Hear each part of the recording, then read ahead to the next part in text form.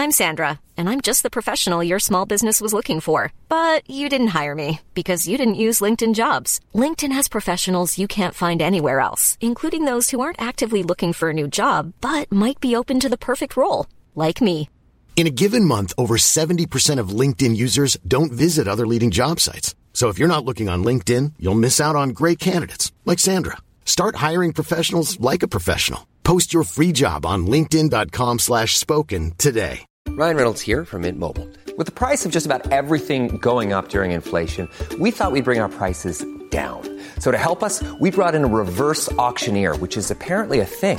Mint Mobile Unlimited Premium Wireless. How to get 30, 30, bit to get 30, bit to get 20, 20, 20, bit to get 20, 20, bit to get 15, 15, 15, 15, just $15 a month? Sold! Give it a try at mintmobile.com/switch.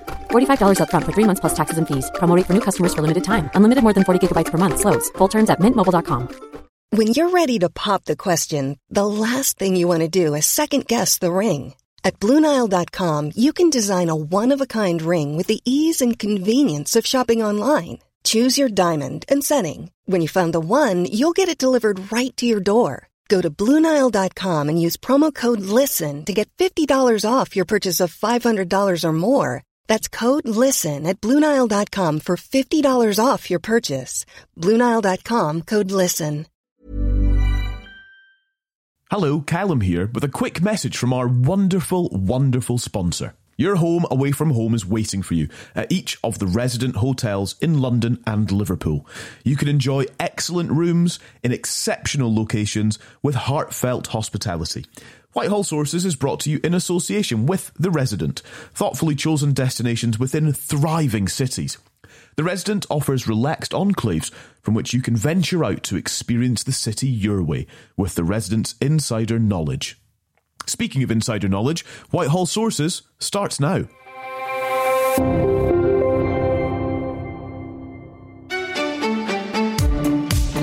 The cost of living crisis that we're now living through were the position when I was just picking up my A-level results, then I don't think I would have been able to afford to go to university. There's no getting away from the fact that in the intervening years, the last 2 or 3 years, huge damage has been done to our economy, and we therefore cannot make funding commitments that we can't, costs that we can't show where the funding is coming from. Hello and welcome to Whitehall Sources. I'm Callum MacDonald. We're recording on Wednesday the 23rd of August. Thank you for finding us. Over the course of this episode then, we'll bring you right up to date with all the political insight and analysis you could possibly need. And who better to provide that than Kirsty Buchanan, former Special Advisor to Theresa May when she was Prime Minister. Hello, Kirsty. Good morning to you, Kevin. You've got a different backdrop today. You've been on the move. Yeah, I'm actually in London in the office. Every couple of weeks I like to come in and remind myself that I still am in the land of the living. I find it, good not to get too much in my own head at home on the old chemo journey, so it's good to be in. I'm enjoying it. Well, you're doing great. You're doing absolutely great. And we love having you on the pod, as you know. So thank you for being here. Right, thanks for listening. Thanks for following the podcast. Thank you for subscribing as well. Well, we're nearly back in parliamentary session. What have we got? A couple of weeks to go before the MPs are back and things kick off. I was thinking, I saw a tweet from Christopher Hope, who used to be at The Telegraph, but has recently just moved to GB News. Saying that this feels like the quietest recess in many, many years, basically, which I think is probably about right.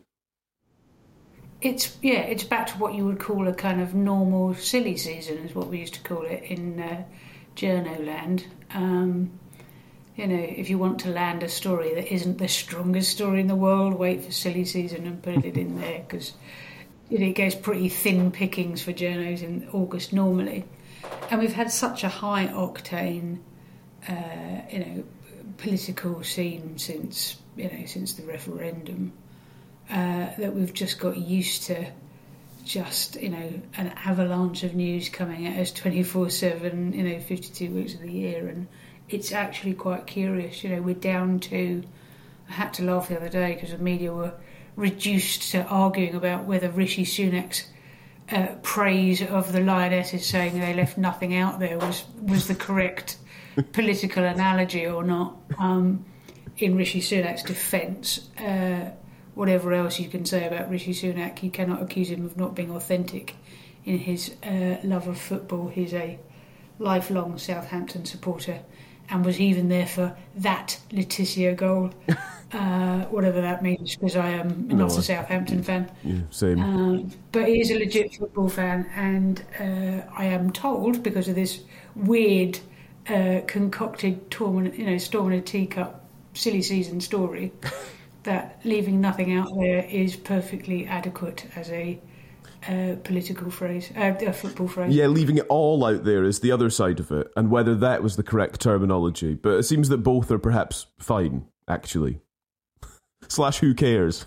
But this is it. But this is what you would call a classic silly season story, because it's like literally, we're rowing about the semantics of one word. Yeah, exactly. And trying to, conflate that with an issue about political, inauthentic politicians, when everybody knows that Rishi Sunak is very much a, lifelong Southampton fan and actually does know what he's talking about when it comes to football. That's funny.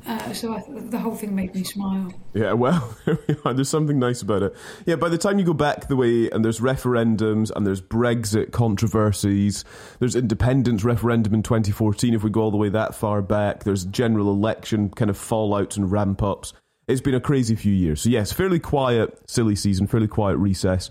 But things will pick up again in a couple of weeks when Parliament is back. Of course, there's still plenty to talk about. Today we're going to discuss the reshuffle that seems to be delayed once again, and also the NHS and staff in the NHS and staff. It was interesting, actually, in the aftermath of the Lucy Letby sentencing this week. This is the nurse who killed 7 babies and attempted to kill 6 others, and she's been given a whole life order. She will never be released from prison. And there's been so many conversations in the aftermath about this, because senior consultants, senior medical staff raised concerns about her behaviour, about her conduct, basically saying, look, there's something strange going on here, we need to look into this. And it seems that NHS managers really just ignored that and put reputation first. So that's something that's difficult to reconcile, and that's where the conversation has got to.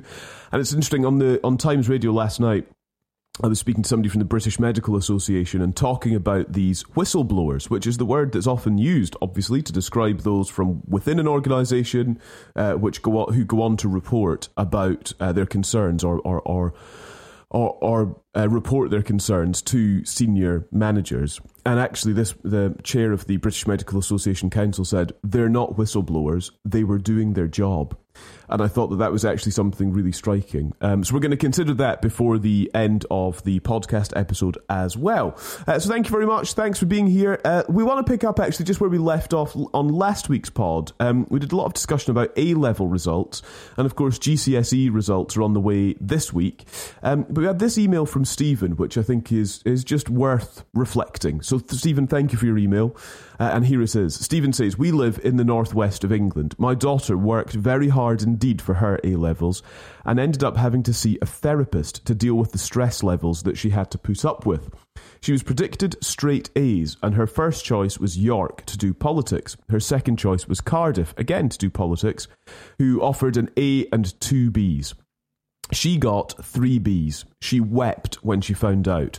Cardiff had accepted her anyway, but that's not the point. She worked as hard as anyone in Northern Ireland or Scotland or Wales and the south of England too, where the downgrading to pre-pandemic levels does not seem to have been as strictly applied, possibly because marking boards are aware that people have more money there and may be able to afford legal action. Everyone in my daughter's year that she knows has been marked down. Not just their exam papers either, their coursework too. My daughter had a 34 for her history coursework. After it had been marked by the local school's marking circuit, it's now come back as a 27. A friend of my daughter's was headed for Cambridge. She was the exceptional girl in the class, focused, hard-working, didn't mess about. She's not going to Cambridge now. A family friend has an autistic son. He had to put down one choice, well within his range of achievement, but his grades were lower than expected. But he didn't want to have to face going through clearing, so now he's not going to university. A wrong has been done to my child and the other children in our part of the country. None of the local Tory MPs are speaking up. Ours has had nothing to say. As always, Lee Anderson, such a big man when it comes to victimising migrants, is surprisingly quiet on this. We have the Education Secretary saying, oh, no one really cares and it doesn't matter. It's so insulting. You talk about there being so many people getting their first choices, but not where I live. Maybe elsewhere in the country, but not here. My daughter will always have got 3 Bs at A-level, and the context of the marking downgrading will be forgotten. My anger is off the scale, says Stephen. First of all, Stephen, thank you for getting in touch and sharing your experience and your family's experience, your daughter's experience. And Kirsty, that is a real-life example behind the statistics of last week, I suppose, that highlights the real crunch in this so-called pandemic or post-pandemic normalising of A-level grades. Yeah, indeed. I mean, I can obviously feel the anger and the sense of injustice. I completely understand and empathise with it. If I had seen how hard my child had worked, how much time they'd put into it. One of the things I've never really understood is that we pile all the kind of life's pressures onto teenagers and say to them, your GCSEs, your A-levels will determine will be one of the greatest factors in determining what happens in your life. These are kids, and we pile so much pressure on them and they work so hard to get the results that, that people tell them that they need. And it's, there is no getting away from it. It's bitterly disappointing. It's bitterly disappointing for her family. There's a sense of, you get a real sense of injustice there. We were talking last week about actually the regional disparities in this are quite acute. And again, it's one of those things that, if I was, in what the Conservative government used to call a levelling up area, it's just to throw another one in the barbie of what actually is levelling up for, if it's not for, creating a more level playing field, not a less level playing field. And I can only say I'm very sorry. I've spoken to other parents who, have had similar experiences last week. A friend of mine, her son went to pick his results up at school and he said there were far more tears than there were, people celebrating. And actually that's the reality of the statistics, isn't it? It's not, it's not as bad as we thought or blah, blah, blah. It's young people who have worked incredibly hard who are in tears because, it doesn't feel fair to them. And by the way, it doesn't feel fair to them because it's not. Yeah. You can't have 1 year, you account for the mass disruption of a pandemic and the next year you just go, right, boom, it's got to stop somewhere, this is our cut-off year. These kids went through the same level of disruption. Yeah. They worked equally hard, but they're not getting the same results. And there is no getting around from that. That is not fair.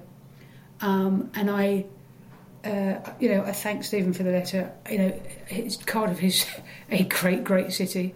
I know his daughter will go on to do great things, but right now, that's easy for me to say because I'm not sitting there thinking this isn't right. And the only thing I can say to Stephen and his daughter is they're right. It's not right.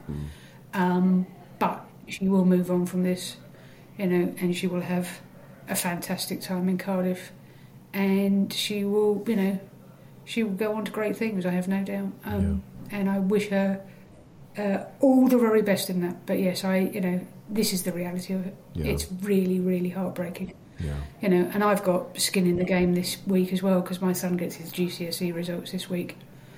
And I'm acutely aware of the disruption that was caused by it, and it doesn't feel fair to me either that this is the year where we just go right. Let's put a guillotine down on this now and not smooth it out. Other devolved areas have shown that you can smooth it out a bit still, and I think that's what should have happened, but. It hasn't, and the consequence of this is, hard-working kids in tears. Yeah.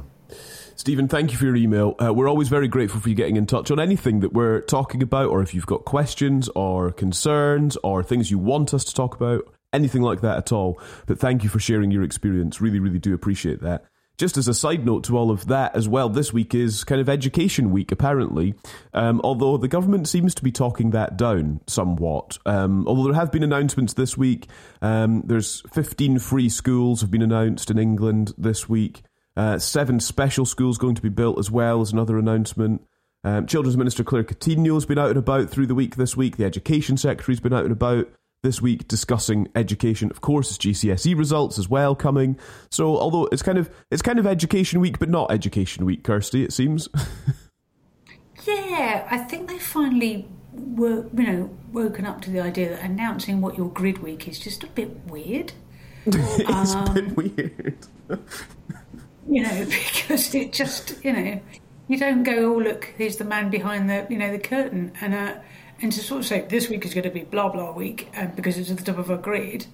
I think I said at the time, when it first started, it was always a curious kind of comm strategy, because it just opens you up to a fair amount of ridicule. But unfortunately, once you've said that, every week is plotted out like this, there's going to be 2 or 3 more weeks where, journalists have great fun going, clearly this week is Schools Week, but it's not Schools Week. And it's, look, in shooting yourself in the foot goes, it's a minor injury, but it clearly is Schools Week, and yet is not. It's very existential and number 10 at the moment, I know. So 12 days to go until Parliament kicks off properly, something which we're looking forward to. Just want to mention at this point, Keir Starmer's week as well, in amongst all of this. He was talking about education, but particularly his own sort of experience of education.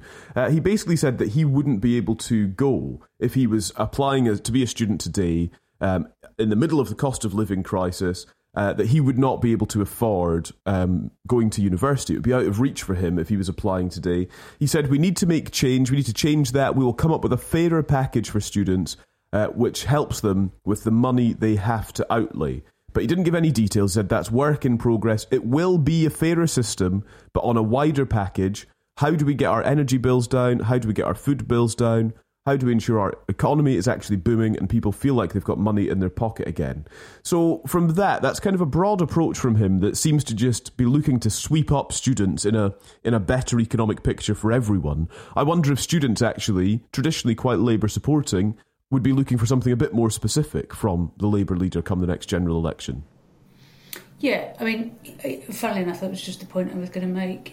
I think as we go into autumn, we're going to go into, what feels more and more like election territory.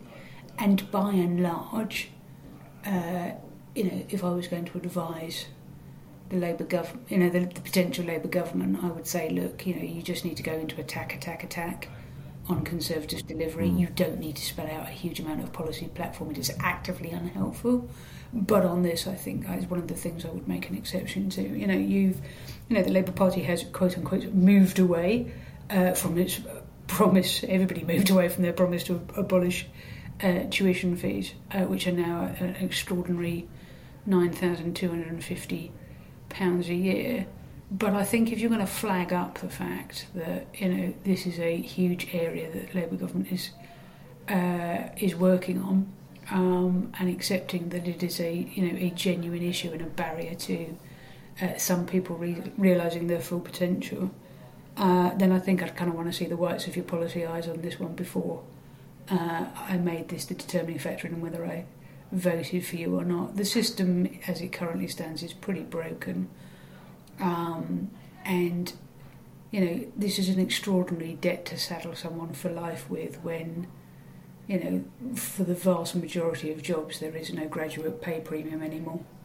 And he's wrong in the sense that everybody in theory can afford to go to university because the debt is backloaded, so it doesn't provide a kind of upfront barrier.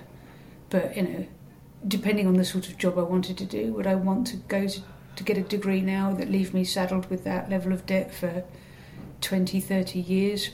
I don't think I would. I was speaking last week about, my son has taken an alternative route And I think that's the right calculation for some. It's not, if you're going into a kind of mid-level, white collar job, there is no pay premium anymore for it. So, like I say, we'll wait and see on that. And it's not technically true to say he wouldn't be able to afford it. He would be able to afford it, but would he choose to do it and saddle himself with that debt is another question entirely.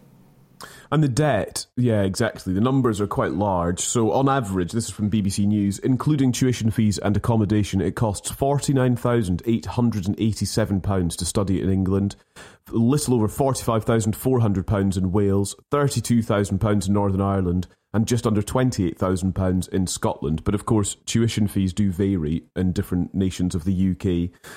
And of course, you get different exemptions, bursaries, grants, etc.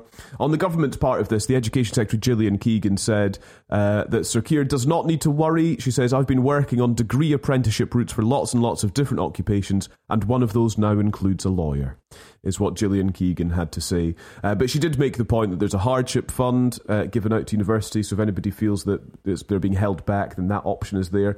So there are options, but it is just interesting to kind of consider the politicisation, 'twas ever thus, I suppose, but of university education and the cost of it, particularly at the moment when costs of everything are remarkably expensive. I suppose there's a cost-benefit analysis to do as to whether going to uni is actually worth your time or not. Is the point, and there are a whole range of other options, and that's the thing. I think back to my school experience, and I feel like there was quite a general openness to not going to uni. There was quite a number of us from my class that did, but similarly there were others who left school before the official end of school to take up apprenticeships and to pursue other lines of work, and loads of them are doing really, really well. And I just think this consideration that not going to uni equals failure is just completely wrong and actually just completely old-fashioned. It's not the right thing for everyone and indeed for every career route. And I think that is the point that just we need to keep reiterating. Yeah, and this is the trouble with politics, is a pendulum swing too often, right? So yeah. I think under Thatcher, correct me if I'm wrong, but I think 1 in 7 people went to get a degree at university, which wasn't enough. New Labour randomly plucked kind of 50%, which was too many, I suspect, because it devalues the proposition.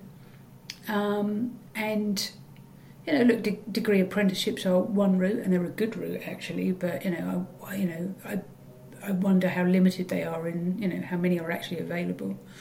But actually, like I said before, I'm sure I've banged on ad nauseum about David Goodhart, but we are in a recalibration of what matters in our society and where we should be valuing people in terms of both our respect for the professions that they do, but more acutely the pay that they receive.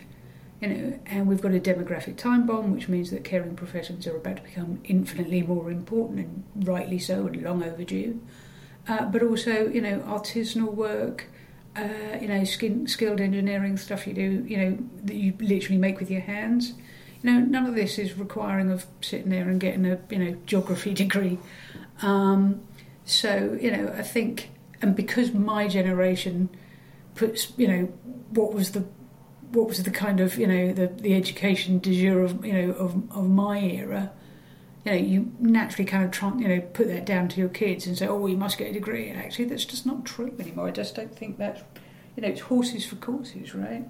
And we're about to enter a radically shifting and much more diverse workforce where people that, work with their hands or their, heart, as they like, in that kind of head, hand, heart title of the David Goodhart book, are going to become much more important to society. And so, trade professions, apprenticeships, T-levels, apprenticeship degrees, they're all good options, my degree is utterly pointless. What's your degree? Oh, do you know what? I just talk about self-indulgent. It was in humanities. I majored in English literature. Just to show you the depths of my pretension, when I was at university, my dissertation was called "The Development of the Other and the Understanding of the Self in Fyodor Dostoevsky's Work." Oh my word! And I can remember, like, the night before it was due in, my parents running page after page of it round to Maureen Preston's house, because she had a laptop, or she had a computer and we didn't, trying to type it out, and because it was all full of Russian names, and kept on coming back. I'm like, no, you don't spell Shvedrigайлov like that. Running it back round again. I don't think I ever really thanked Maureen Preston, so thank you, Maureen Preston, because I think I was quite ungrateful and stressed at the time, but she did me a huge solid on that one, and I got a first for it. But well, there you are. But then I got a very mediocre 2-1 degree. Who cares, right? It's not, But it's I mean, have I ever been able to go, thank God I read The Brothers Karamazov? No, just the world of no. And once I moved away from being 21 and achingly pretentious, it became completely irrelevant. I didn't even get the sort of benefit of being pretentious at parties, because I just thought, God, that's like embarrassing and cringe. So. I love it. One of my minor subjects was philosophy, and we spent a whole term discussing the chairiness of a chair. Oh my word! So a very indulgent and utterly pointless degree. There was famous philosophy degree folklore that did the rounds in my day. I don't know if it did in yours, where an essay topic for a philosophy exam was apparently something along the lines of, tell us about the chair on which you're sitting. And somebody wrote it as their essay, what chair? And that was all they wrote.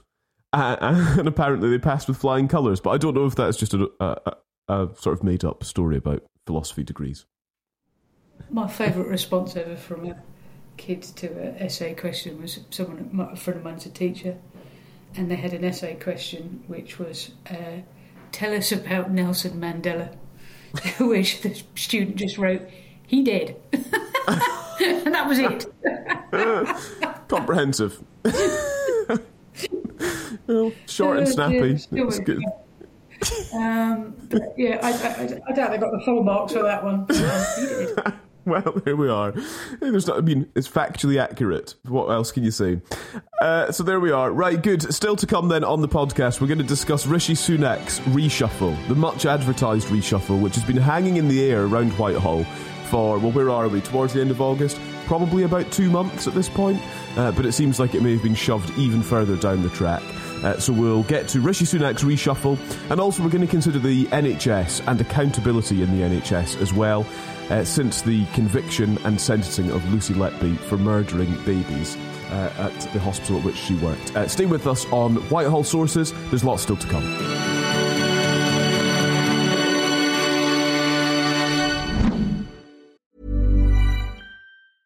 Ryan Reynolds here from Mint Mobile. With the price of just about everything going up during inflation, we thought we'd bring our prices down. So to help us, we brought in a reverse auctioneer, which is apparently a thing. Mint Mobile Unlimited Premium Wireless. How to get 30, 30, bit to get 30, bit to get 20, 20, 20, bit to get 20, 20, bit to get 15, 15, 15, 15, just $15 a month? Sold! Give it a try at mintmobile.com/switch. $45 up front for 3 months plus taxes and fees. Promo rate for new customers for limited time. Unlimited more than 40 gigabytes per month. Slows full terms at mintmobile.com. I'm Sandra, and I'm just the professional your small business was looking for. But you didn't hire me because you didn't use LinkedIn Jobs. LinkedIn has professionals you can't find anywhere else, including those who aren't actively looking for a new job, but might be open to the perfect role, like me.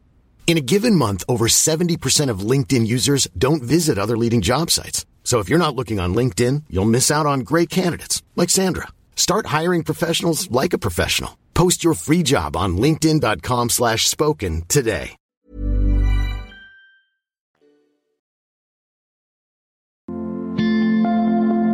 Oh, hello. Well, you thought you'd got rid of me, didn't you? Well, here I am in the break as well. You are welcome. Here at Whitehall Sources, we are always enthusiastic about rigorous journalism. So, we have been tapping up our very special sources to find out more about The Resident, which says it has excellent rooms in exceptional locations, providing heartfelt hospitality. I'm pleased to say their story checks out, actually.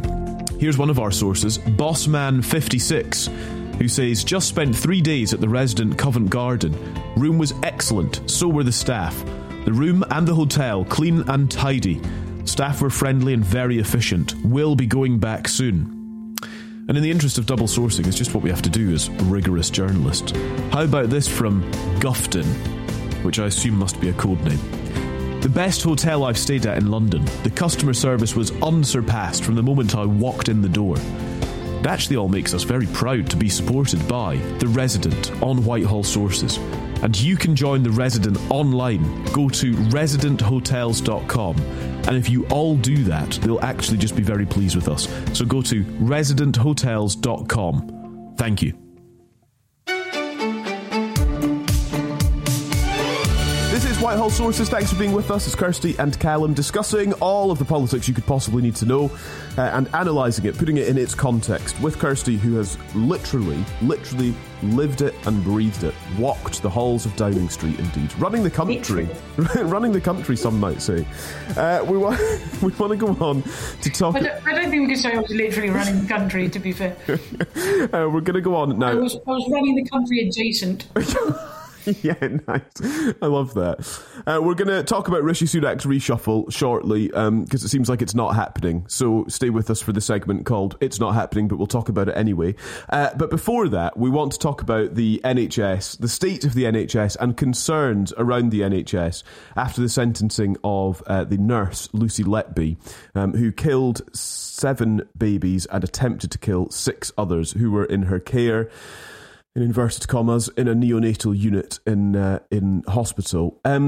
Kirsty, it's a really heavy story to get into the details of, and we've been reporting it all week on Times Radio, and I have to say it doesn't get any less grim when you get into the detail of it. But there have been questions now about the accountability of NHS managers and how those that raise concerns. And I'll make that point again. We were advised last night on air by the British Medical Association that these consultants who raised concerns, they were not whistleblowers, they were doing their job because their job is to care for patients. And they thought that the care being provided was falling below the standard which it should sit at. And so they raised their concerns to management, and attention is now turned to those managers who were in that hospital at that time as to why this wasn't dealt with at the time. Yeah, I mean, first of all, I just want to say my heart goes out to all the families affected in this. I cannot begin to imagine. I've struggled to read it. Some of it is so appalling that I've actually had to... It's very rare that I can't read through something. I'm made of pretty stern stuff. But this has been a real struggle to read some of the detail of it. So...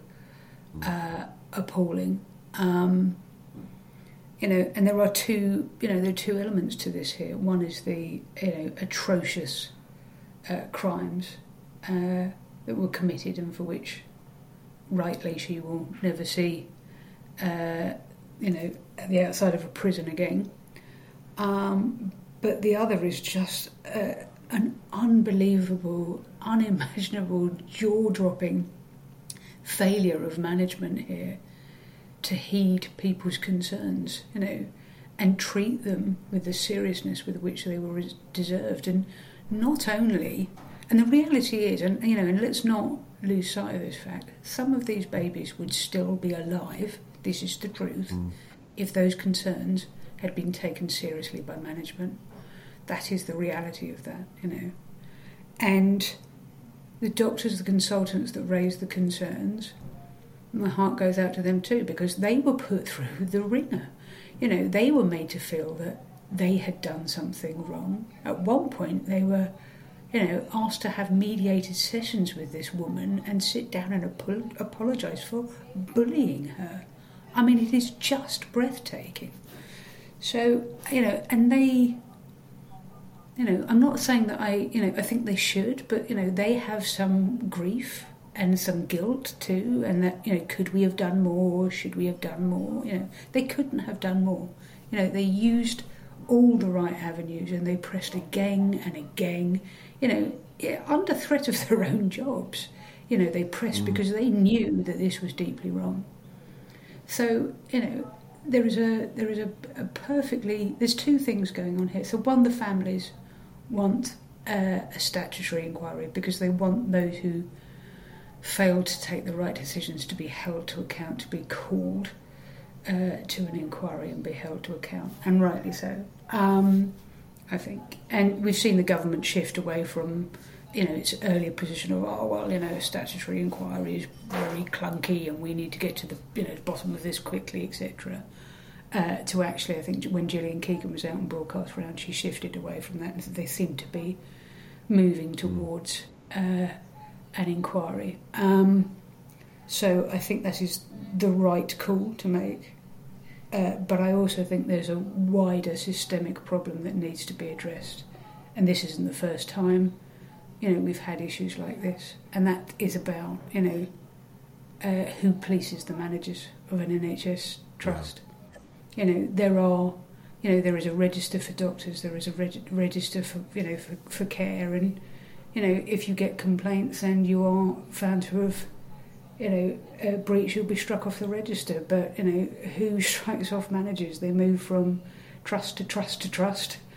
And, quite a few of the people involved in this have now retired.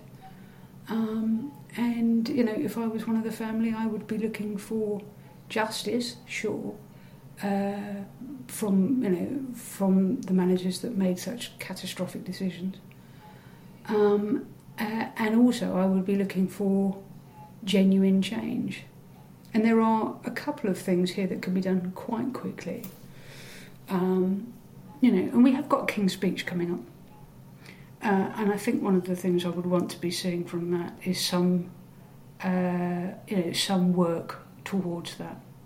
The other thing that this has thrown up is the unbelievably nominal amounts of money that people are paid in terms of bereavement for a child.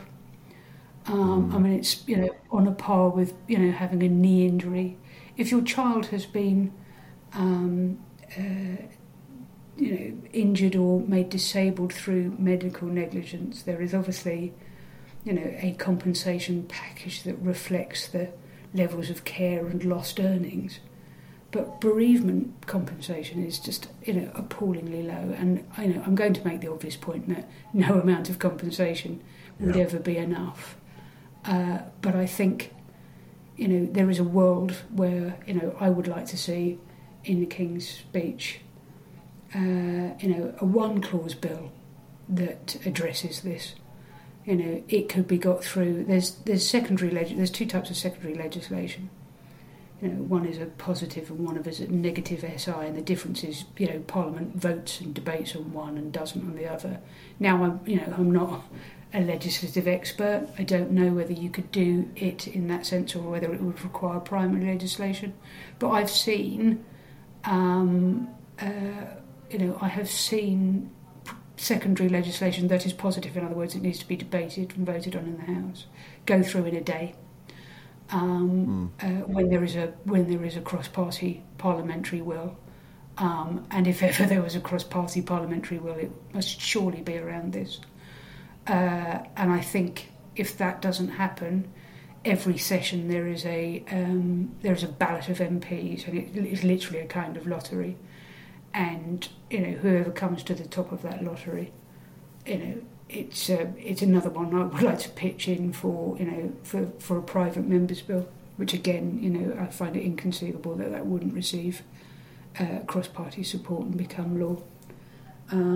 But there is, as I say, a much wider systemic problem around management, and when that's called to task, there is no external body.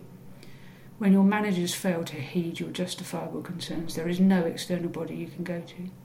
And when you're proved right and your managers are proved so catastrophically wrong, at the moment, there is very little in terms of consequences, and both these things have to change. Yeah. I was quite taken by something that Tim Montgomery, who is the founder of Conservative Home, said on Times Radio last night when we were kind of discussing the accountability point.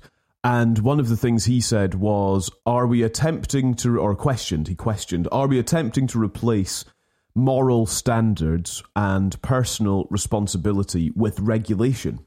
Making the point that exactly that, who sort of polices the managers, and actually this behaviour was just unacceptable, and then so just get rid of them, just fire them. This was behaviour that fell far below the moral standards that we are right to expect. And so it's not necessarily about regulating more, it's about just upholding that moral standard. I thought that was quite thought-provoking when he said that last night. But, I mean, hear to all that you said as well, Kirsty. Yeah, and look, it is thought-provoking, but, the thing that I find one of the many things I find most alarming about this story is that, I think the managers thought they were upholding a moral standard. I think they'd got it into their head that there were a bunch of male doctors that were, bullying this poor, defenceless, nurse.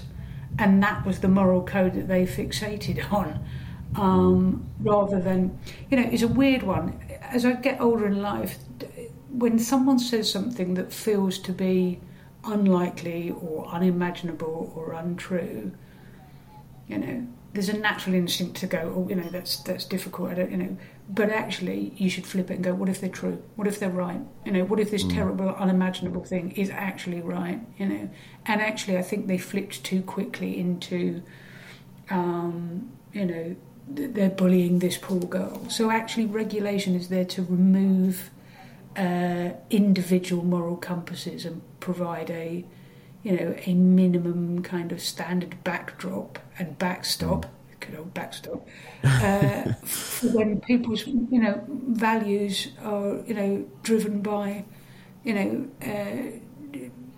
other things, So, this is why regulation is there. And, look, there's plenty wrong with our regulatory system in many areas and industries and, in some of our public services, but... you need to start with a basic regulatory system.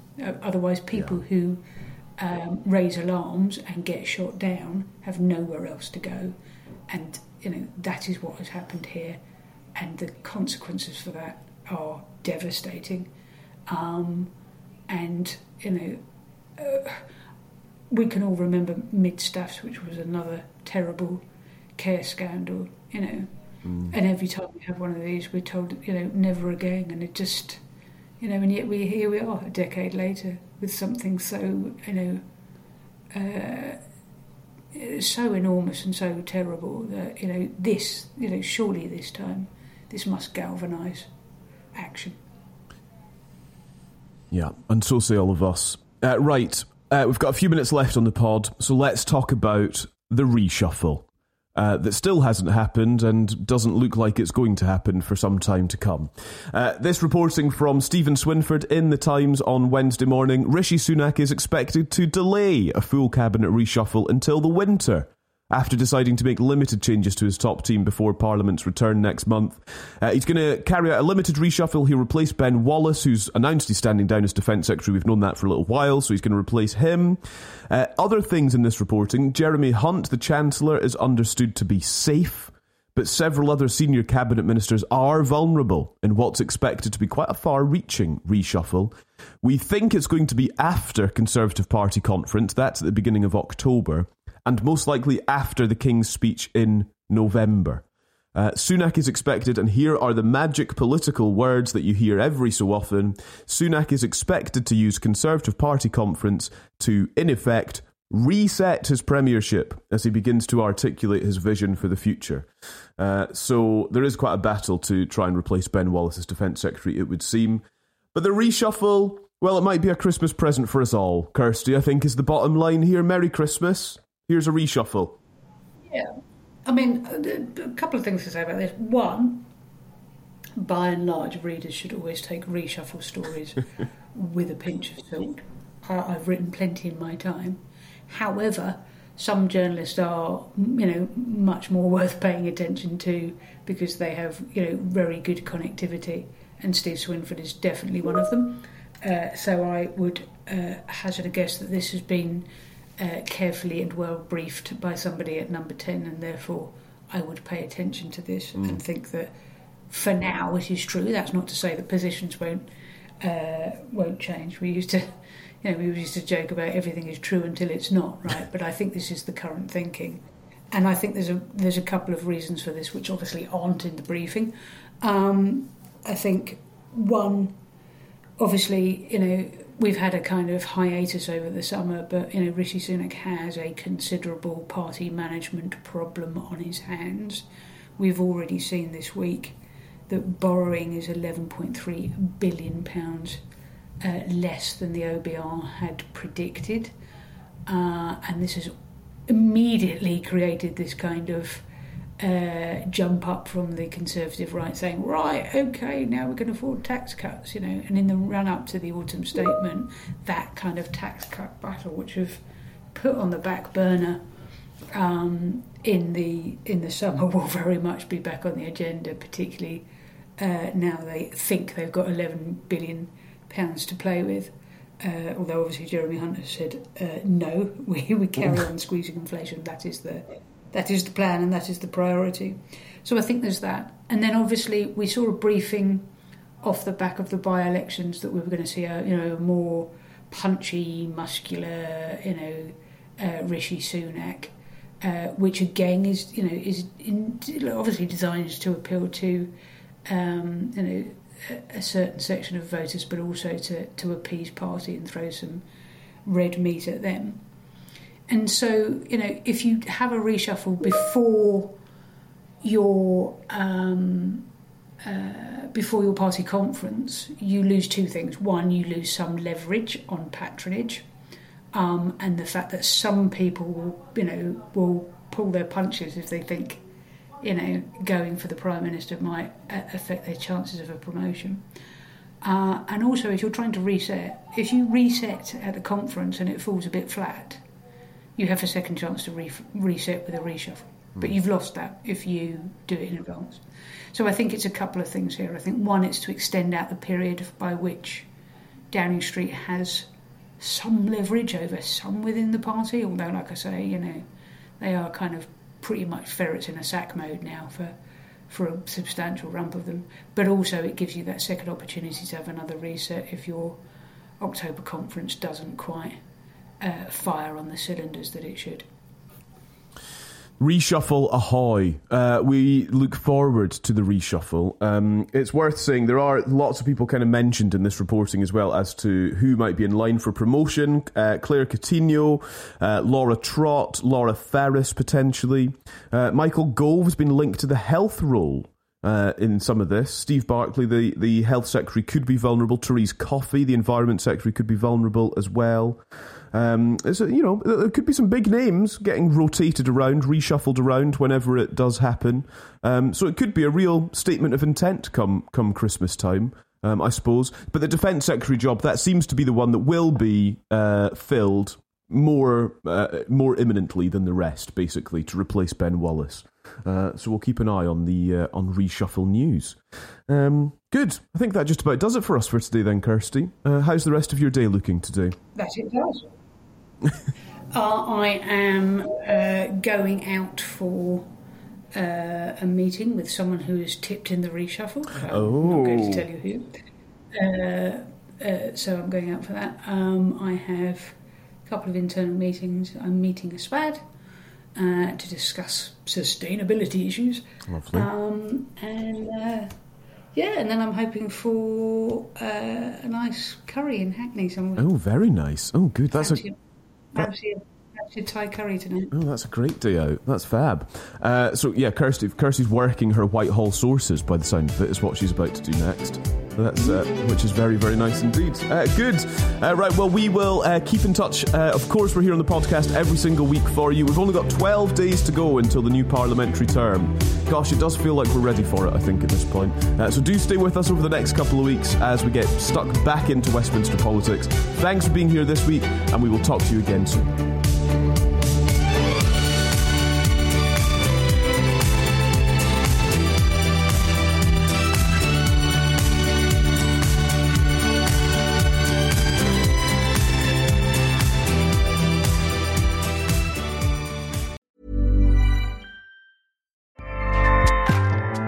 Acast powers the world's best podcasts. Here's a show that we recommend.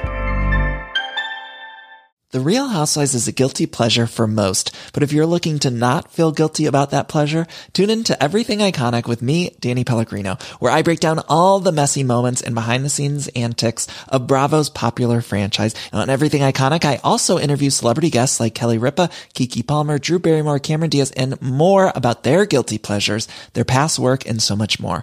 So if you're pop culture obsessed and find yourself watching way too much reality TV like me, tune into Everything Iconic with Danny Pellegrino, wherever you listen to podcasts. Acast helps creators launch, grow, and monetize their podcasts everywhere. Acast.com.